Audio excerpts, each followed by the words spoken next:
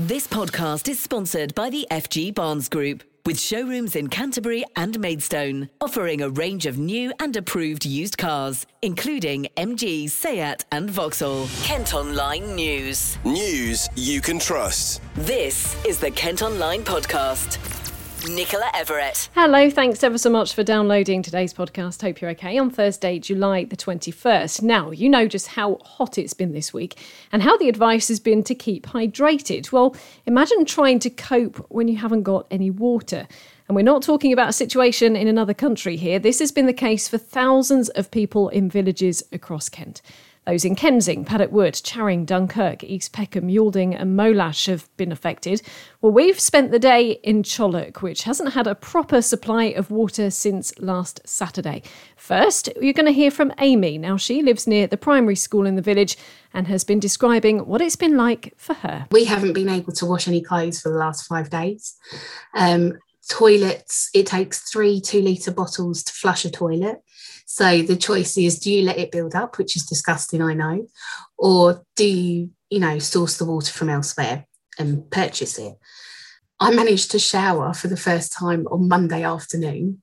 Haven't been able to shower since. My other half, we gave him a shower in the garden using bottled water because he'd done 2 12-hour shifts, the hottest days of the year so far. And he'd leave work before they turn it on and he'd come home after they turned it off. So there was no way of actually, for hygiene, being able to have a bath or a shower. We've got 3 dogs. We're having to really kind of use our water sparingly to make sure that there's enough for them. There's enough to do your washing up if you're cooking. Obviously, the bathroom is a whole different scenario. So it's quite a dire situation. Nothing we've ever experienced before. And it sounds like it's really beginning to take its toll on the village as a whole. Absolutely. You can almost accept it for 24 hours. You can almost accept it for 48 hours. But day 5, it's getting a little extreme. Amy was chatting there to our reporter Chantal, who's also popped along to the barn shop in the village. It's already lost thousands of pounds worth of plants.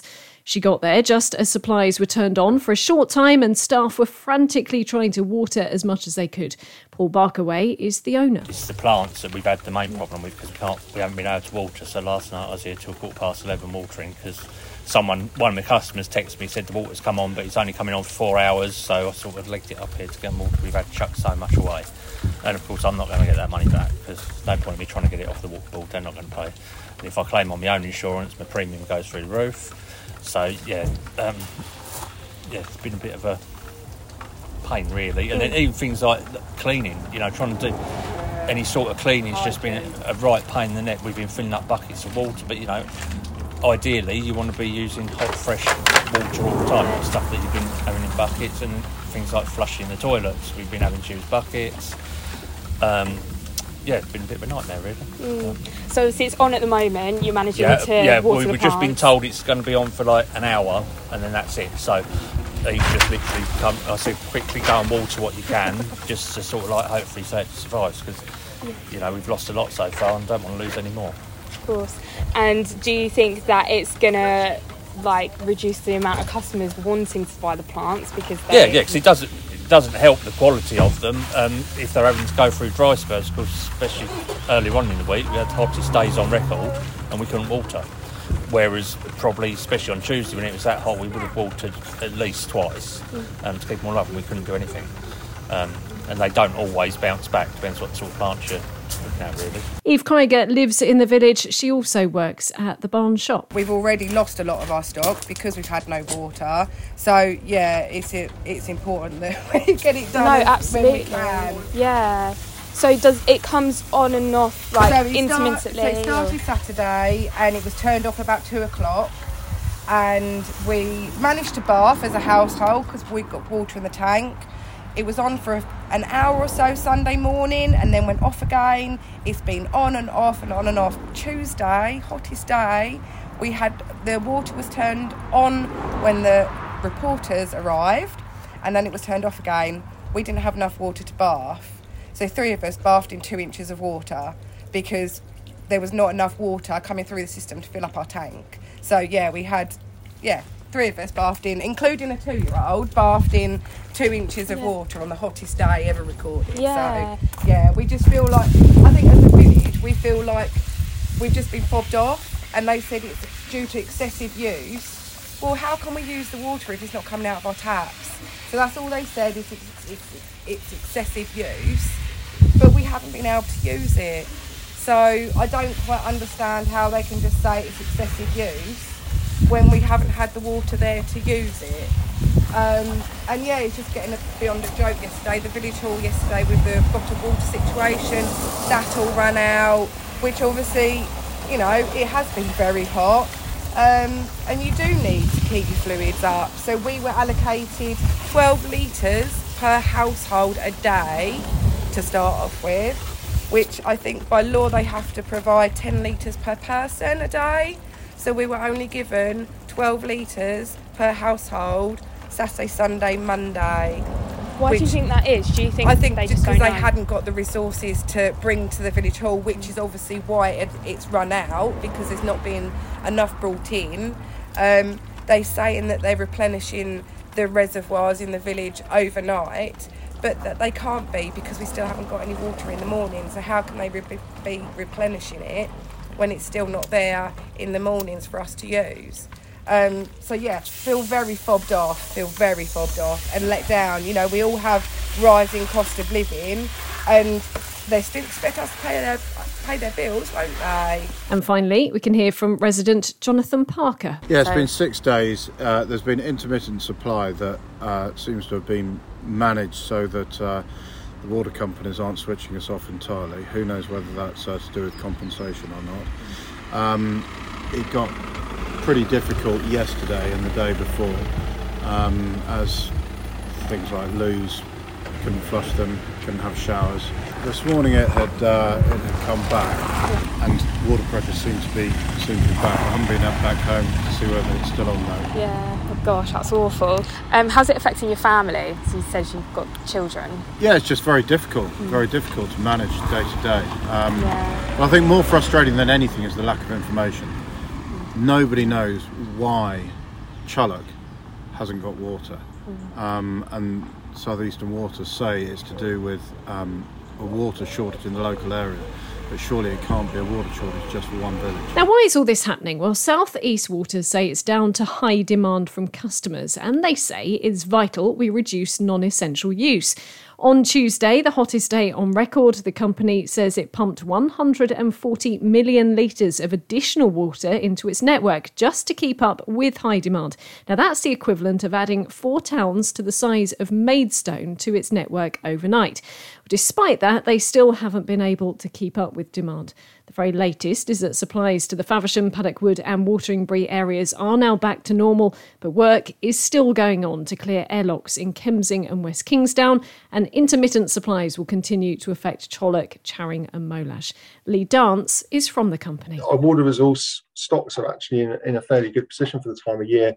The challenge has been that the amount that we can get into the network and through the network is only just meeting demand, and in some cases we're having to rely on the storage within that network to meet demand where it's gone a bit higher than we would normally expect it to be.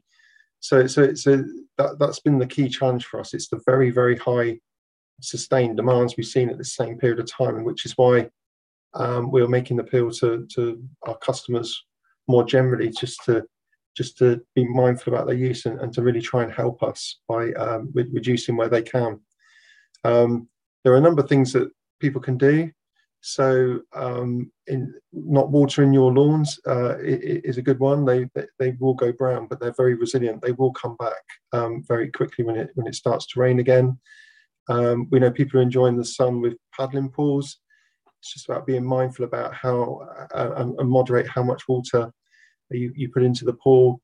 Maybe look at topping it up and extending the time it's used, and then thinking really, really hard about reusing that water, so getting a second use out of it. So giving the gardener a watering, or filling up empty water butts and those sort of things. We really would urge people to just hold off the hose pipe use if they can during this period, and use a watering can. So those are some of the things outside.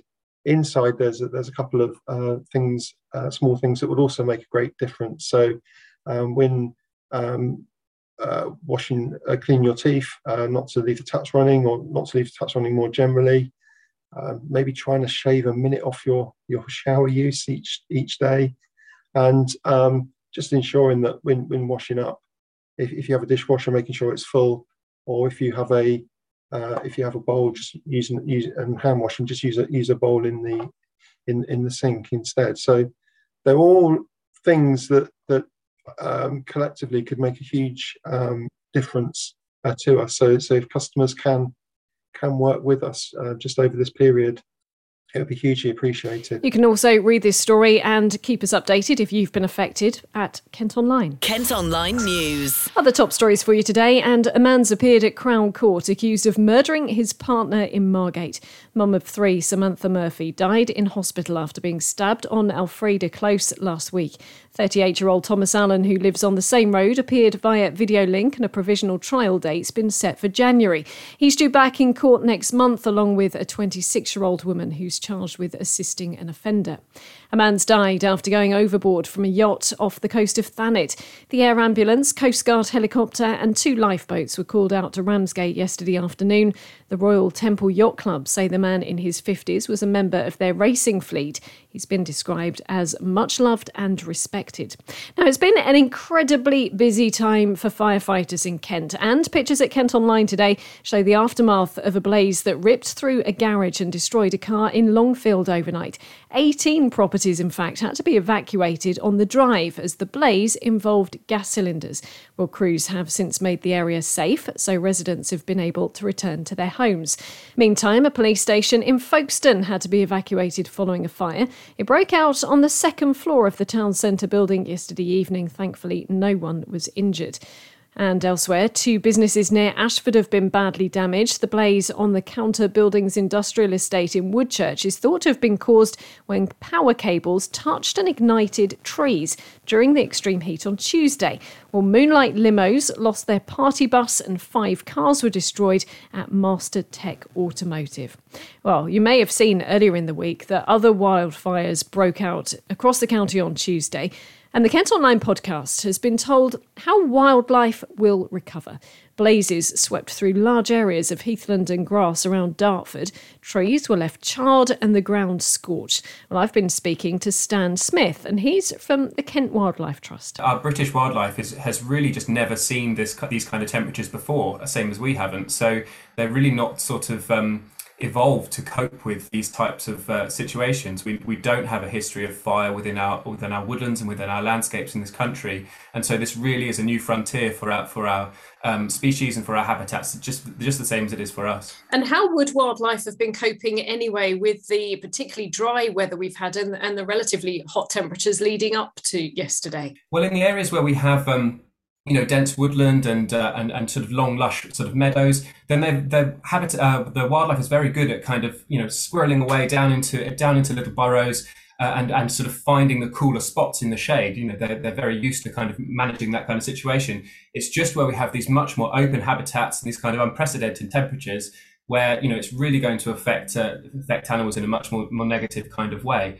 The thing that is really positive, though, is even where we've had these really sort of devastating, small local fires, wildlife, where it's connected, is able to move back into those areas. And so those populations, they will bounce back. The problem comes when these habitats are really disconnected from each other. And so it's all about trying to link up those areas. It's about connectivity, about species being able to move across our landscapes. And that way they can be more resilient to these kinds of events, which may become more frequent in the future. It's incredible to hear that they would return to an area. Presumably that would take quite a long time, would it? You would need the woodlands to regrow and things before they eventually go back there. Yeah, absolutely. For types of habitats which take a long time to establish, mature woodlands will take decades to recover. You'd start to see seedlings bouncing back within a few weeks in the summer. You can start to see seedlings bounce back very, very quickly. And so smaller mammals and smaller animals will start to be able to recolonize quite quickly. And in fact, in the first few sort of days and weeks, you may see some interesting kind of plants start to pop up. Those really early colonizers can take advantage of the newly open space. But if there's not a connected area into existing habitats that haven't been affected, then that's going to take a much longer time. We need our habitats to be more resilient to climate change, be more diverse. The more diversity that's in there, the more resilient they are to these kinds of impacts, the more species there are to move back in and take advantage of that. And so we really just need to make sure that our habitats are as connected as they can possibly be so that they can recover from events like this. We all know how threatened wildlife is anyway, particularly our pollinators at the moment. What were your thoughts when you saw those fires sweeping through woodlands and grassland? I mean, someone doing the work that you do, it must be very, very, well, not demoralising, but it just must be difficult to see those sorts of scenes. It really is. And, it's really alarming to see. It's not something that we're used to seeing in this country. Fires are a sort of a more natural part of habitats in sort of more southern places. But here we're just not used to that, nor is our wildlife. And so it really can be quite upsetting to see these kinds of scenes. The types of things that, the comfort that we can take is that the more that we do as conservationists, the more that conservationists can do to make these landscapes as resilient as possible, more diversity, packing as much wildlife as we possibly can into them gives them the best possible chance to recover. This podcast is sponsored by the FG Barnes Group, with car dealerships in Canterbury and Maidstone. The family of murdered Kent PCSO Julia James are calling for her killer to remain behind bars for the rest of his life. Callum Wheeler was sentenced earlier this month and told he'll have to serve at least 37 years for attacking the mum of two in Snowdown in April last year. Julia's children have posted on social media saying they hope authorities consider the 22-year-old, who's from Aylsham, too dangerous to ever be released. Firefighters are dealing with a suspected gas leak from a tanker in Aylesford. 2 fire engines were called to the Quarrywood Industrial Estate just after 8:30 this morning. We're told there's no immediate danger to the public. Now, a watchdog says the government's response to people crossing the Channel to Kent in small boats has been poor and the system is overwhelmed. It found the number making the journey, which is more than 15,000 this year, is unprecedented, and also discovered issues within leadership.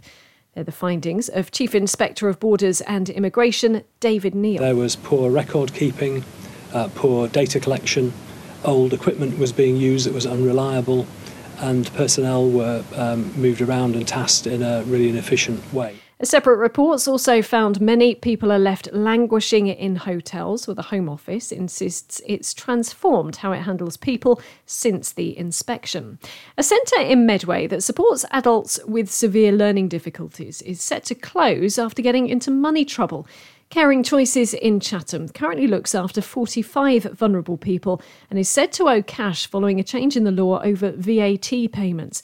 Well, if the finances can't be sorted, it's understood it will shut at the end of next month. Families say the news has come completely out of the blue. Kent Online reports. Next up, we've got a fascinating listen here. A Medway woman who was diagnosed with stage 4 bowel cancer when she was in her late 20s and told she had about a year to live is now cancer-free 17 years later. Rebecca Papa Adams, who's been in remission for a couple of years now, has had to endure 9 major life-saving operations. Well, it took 18 months for the 45-year-old from Hempstead to be diagnosed, and she's urging anyone with concerns to pester their GP for proper checks. She's also hoping to carry on the work of Dame Deborah James, Bowel Babe, who passed away from the disease last month. Well, Rebecca has been chatting to our reporter, Ish. During that first year, it was quite a whirlwind, a bit of a roller coaster with everything I had to endure. And I remember having my 30th birthday actually in hospital, and I couldn't celebrate it, but I was waiting to have a surgery again, emergency surgery. So I remember getting to that point thinking, I never thought I would make my 30th, let alone where I am today. And am I right in saying that you're cancer free now? I am cancer free. I've been in remission now for quite a few years. However, it's all the aftermath that you have to keep battling on with, and it just doesn't stop. How has that, I guess, permanently changed your life? Yes, it has permanently. Now it has permanently changed my life. I have recently undergone more surgery. So I've been home now since my last surgery for the last 3 weeks. And I had a permanent ileostomy fitted. And that's kind of the last resort now to try and help me deal with all the symptoms that I've been left with. I mean, for the last few years, I was struggling to get out of my house with having issues, bowel issues, which are very embarrassing. So you kind of stop venturing out because it's just not worth the hassle. Luckily, we eventually found an A team of surgeons through private cover to undergo the surgery that I very much needed. I mean, at the time when you were diagnosed, you were already at stage 4. I mean, how important is spotting the signs early and pushing for that early diagnosis? I was misdiagnosed for about 1.5 years. And I kept going back and forth to my GP, and he kept saying I was too young for bowel cancer. I was being, I was being diagnosed for IBS and piles. So it just got progressively worse, and I couldn't cope with it. And then I kind of turned to my husband and I told him what was going through and how bad it had got. And obviously he was devastated. He didn't realise the extent of what I'd been experiencing until he saw it in the actual toilet. And then that's where the alarm bells kind of went off, and he took me to see a private consultant. And the irony of it was that I'd been to see my GP and he eventually referred me.